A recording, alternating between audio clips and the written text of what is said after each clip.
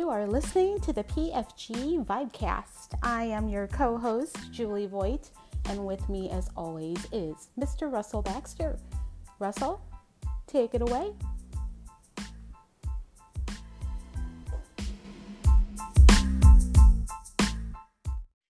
Well, hello, everyone, and welcome to episode number 35 of the PFG Vibecast. I am Russell Baxter. Please say hello to PFG Vibe co-founder and SI Pro Football Guru writer, Julie Voigt. Well, hello, everybody, and hello, Mr. Baxter. Well, hello there, and quite the week of games, and not necessarily a great week if you were looking for competitive games last week.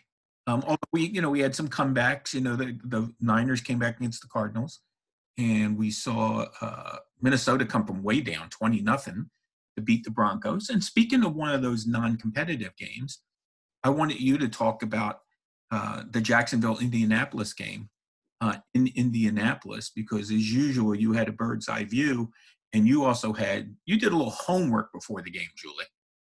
I did. I love homework. Thought it was a great game all around. You had the returning of a couple quarterbacks as well. You had Nick Foles coming back after his injury since, I believe it was week 1, correct? Correct, and when he went down against the Chiefs, yeah. Right, and then we had the return of Jacoby Brissett. He had missed the 2 games, and with those 2 games that he did not play in, of course, the Colts were losing. So we had them both come back, and wow, what a comeback this was for the Colts. You had a great team effort on all aspects. You had great defense because defense stopped the run from the Jaguars. I mean, I saw 9 total rushing attempts with only 29 yards, which was the fewest in history pretty much. And of course, you had the offensive line. They went in with the run game. And of course, leading that with Marlon Mack until he had gotten hurt. Of course, he now has a broken hand. But then next man up, of course, you had, you have to be ready, and you had Jonathan Williams come in there. And between him and Marlon Mack, both of them had over 100 yards rushing. Of course, Vinatieri. I sat there before the game, got there way early, was watching them practice, and I happened to glimpse Vinatieri and his crew out there practicing, and he was just nailing it out there. And for some reason, I had this feeling like he's just going to be nailing it all day throughout the game. And sure enough, he was 5 for 5. It was a great effort. The Colts won by, it was 33-13, and nothing like, a few points like they have been. It was just a great team effort. It was a divisional game, which was needed most. It was a very impressive showing. Of course, Frank Reich's always out there talking about, run the ball, stop the run, and win turnovers. And they went out there, they gave it their all. That was a great turnout. Yeah, it was a completely balanced effort on both sides of the ball. They dominated in the trenches. And it doesn't, I believe it doesn't go down as officially as a turnover, but of course they picked off Nick Foles and ran it back for 2 points. The end of the game to cap off the scoring. You've got Evan, as you point, did not miss a kick, didn't miss it during the warm-ups, as you noticed.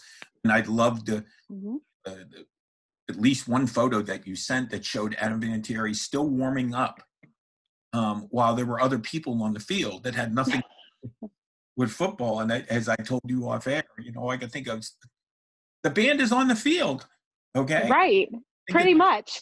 And for Cal and so on. But, it showed his concentration. I wonder if he even knew those people were on the field. And so I'm sure he did, and obviously he didn't hit any of them. But I wanted to recap that is because I wanted to talk about the Colts, because the Colts and the Texans are going to get ready to kick off week 12 on Thursday. And we've had a year this year where we haven't had a lot of head-to-head big-time matchups, and at least not yet, okay? But boy, that changed this week. Of 2 battles between first-place teams. We have the hottest team in the league facing a team that went to the Super Bowl last year. And of course, we've got Indianapolis and Houston in Houston. And of course, Houston was Indianapolis's favorite place to play last year, other than home, because they won there twice last year. It was funny. The Texans were 0-3, beat the Colts at Indy. The Texans then won 9 in a row. Who stopped their winning streak? The Colts in Houston. And then, of course, they met in the playoffs. What are your thoughts about this game, Julie, which to me is really big for Houston, because the one thing about the Colts are 3-0 in the division, and there's a lot to be said for that. Well, definitely this is going to be one of those games where I'm not even sure if it's going to determine, the outcome of what the playoffs is, because of course I've said it many times, the AFC South is so unpredictable. I was even hearing reports off the TV, and I really wish I could know who the gentleman was, but actually said the Titans were going to win the AFC South. And here I'm thinking, you have this matchup right here between Houston and Indy, two great quarterbacks, and then you have the Titans. And if only, things were perfect for them. We know injuries hinder them sometimes. This is a very important game. Right now, they're both 6-4. I believe Indy is 3-0 in the division. Mm-hmm. And we're going to see who definitely will get first place. But this division is just so up and down. I even told you in the last podcast as well, I never underestimate the Jaguars. Their defense can show up out of nowhere. It's just very, very, wishy-washy. But this matchup on Thursday night is just going to be great. Of course, we have a couple of injuries from the last game with Marlon Mack in his hand. But we also have Pierre Desir coming back. We also have T.Y. Hilton. Now, we know the stories with T.Y. Hilton in Houston. He pretty much dominates Houston when he's out there. And just this week, just reading about him, he wanted to play. I don't think he cared who cleared him. I think he was just going to go out there and play and give it his all, because he usually does. And he's got a great show out every time he enters Houston. Well, I didn't get a chance to count how many Hiltons are actually in the city. But I know there's going to be an extra one there. And this game, like I said, this game is very, very important. And I wrote a piece for NFL Spin Zone talking about, we always hear the term, Julie, copycat league. Well, the Texans, in some ways, I think, are a copycat team. Mm-hmm. And I think they've learned to copy the Indianapolis Colts. When a team beats you twice in your own building, that's something to keep an eye on. But the similarities between these teams are mind-boggling. We Colts turned around their offensive line last year, drafting a lineman in the first round, Quentin Nelson, and a lineman in the second round in Braden Smith. So what did the Texans do this year? They drafted an offensive lineman in the first round, and an offensive lineman in the second round. As I was telling you before, the Colts are 4th in the league right now in rushing. That's outstanding. Uh-huh. They're 5th. And the Texans are doing it now. Now, last year they were respectable. They were 8th in the league. 8th in the league in rushing last year. But it was Lamar Miller and a lot of Deshaun Watson. It's not saying Deshaun Watson isn't still doing his thing, but boy, Carlos Hyde has really made an impression on that running game, along with Duke Johnson as well. So this could be, I know the game starts at 8:20 Eastern time. Mm-hmm. Game could be over by 10 o'clock. This could be a lot of running in this game, but to me, it's monumental for Houston, because if the Colts win, they complete the sweep. They go to 4-0 in the division. They drop Houston to 2-2 in the division. And lurking, as you already alluded to, are both the Titans and the Jaguars. So we shall see, but it should be fun. It's a great way to kick off the week. And speaking of the week, your Vibe PAT Player of the Week offensively was Dak Prescott. Mm-hmm. And Dak Prescott, who is trying to become the first, my research, Cowboys player to lead the league in passing yardage, Okay. Now, the franchise has been around since 1960. They go into New England to face who last year, as we saw, or last week, as we saw, did get the kind of their act together against the run and stifled Philadelphia. They were down 10-0. They didn't allow another point in the game. So you've got a hot quarterback and a hot passing game against a very opportunistic secondary where we see a lot of Zeke Elliott. Julie, what do you think about Dallas at New England, the later afternoon game on Sunday? Well, of course, there's been reports of possibly the Patriots offense kind of, getting a little bit shaky right there. And then you have the Cowboys. But of course, as much credit as we can give the Cowboys, they're also that unpredictable team where they can Mm-hmm. also go from one way and completely be night one night, and then in the next game they're a day. You really can't predict it. And of course, with the Patriots, even though they won last week, I understand that they still came off as if like it was like they needed something to work on. It wasn't like a full win for them. Um, it's like you don't know what Texans or I'm sorry, Dallas team is going to show up. So that would be probably one of the good games to be watching, but you just don't know who's going to show up. I think that's the perfect way to put it, too. Dallas has been wildly unpredictable. They've gotten Hmm. slow starts. Their defense, which was supposed to be, has not really looked like the same defense that it did a year ago. And 35-27, they beat Detroit. They lose to Minnesota 28-24. They're giving up a lot of points. And, it's been more about Dak Prescott offensively this year so far, and not taking anything away from Ezekiel Elliott, but right now the focal point of their offense has been the passing game. By the way, for Cowboys fans, it's not the worst thing in the world not to lead the league in passing yards, because in the 53-year history of the Super Bowl, no player has ever led the league in passing yards, and his team won the Super Bowl the same season. Yeah, that's a. Or my friend Chris Myers says, "Hey, that's a wow." So Yeah, that is a wow. Never thought of it that way. yeah. Well, speaking of a wow Uh-huh. is, don't you? I love the flex schedule, the ability to be able to do that. And you listen, when you have a game like Seattle at Philadelphia, slated for Hmm. night, Julie, and that's a pretty good game, Oh, yes. but it gets bumped for the Green Bay Packers at the San Francisco 49ers. I don't tell you the magnitude of that game. And just like Dallas and New England, it's two teams leading their division.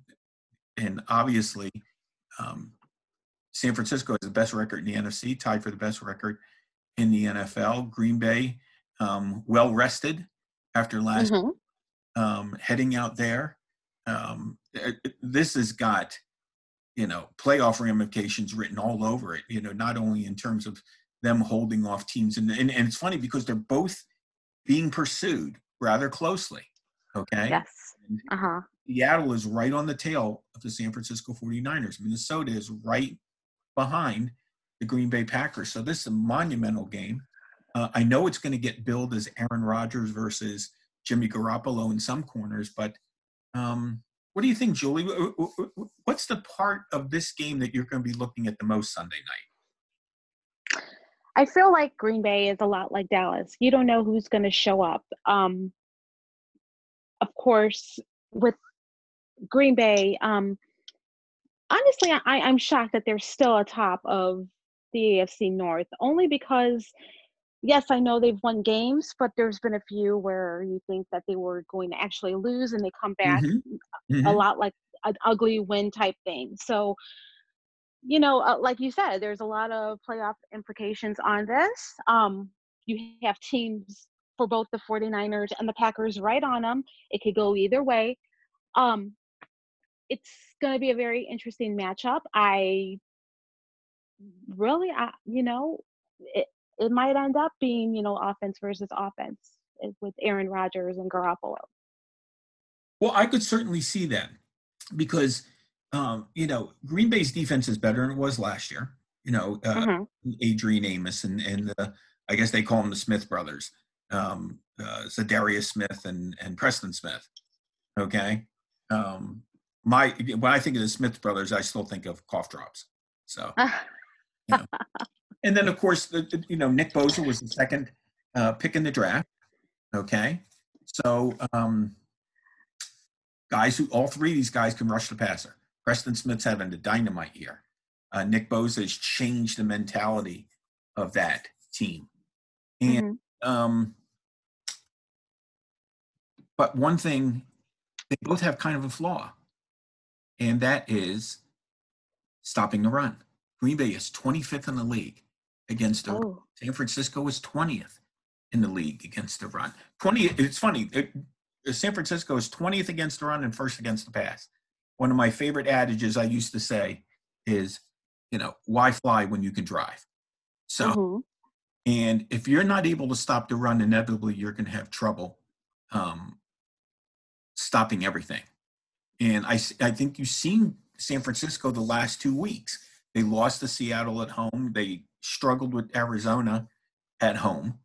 And I lean with you. I think this is going to be probably more of an offensive shootout than people may think. And I know, what do you mean? I mean, it's Rodgers and Garoppolo. Well, Rodgers had a dynamite year, and he's relied on a lot of new people, really taking bigger roles. Aaron Jones staying healthy, a different receiving core, and so on. Jimmy Garoppolo has had turnover bug this year. Okay, and hasn't had great games. Fortunately for him, he's played the Cardinals twice, and I'm not taking a shot at the Cardinals or anything like that, but Arizona has given up a ton of touchdown. And here's one for you: Jimmy Garoppolo's thrown 18 touchdown passes this year. He's thrown 8 in the 2 games against the Cardinals and 10 against everybody else. So this, to me, is going to be very interesting, jockeying for position. We'll see how it goes, and obviously the Vikings and the Seahawks are keeping a very, very close eye on what's happened. Seattle would have already played at Philadelphia earlier today. That game was moved to 1:00.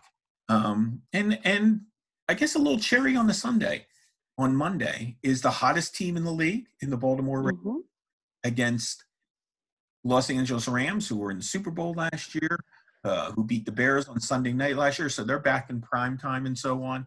Lamar Jackson, who's had an amazing year running and throwing.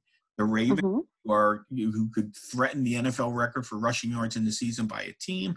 He's threatening the NFL record for quarterbacks rushing yards in the season. What are your initial thoughts on Baltimore at the Rams, Julie Voigt?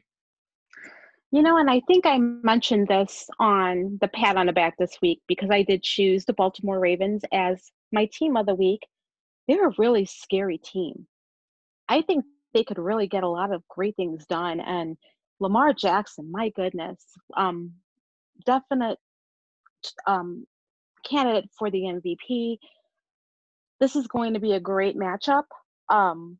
You have Lamar Jackson, just being a monster, and everyone around him. They built that team around, and they're doing great things. And I see a great matchup. Yeah, I agree. It's definitely a styles matchup.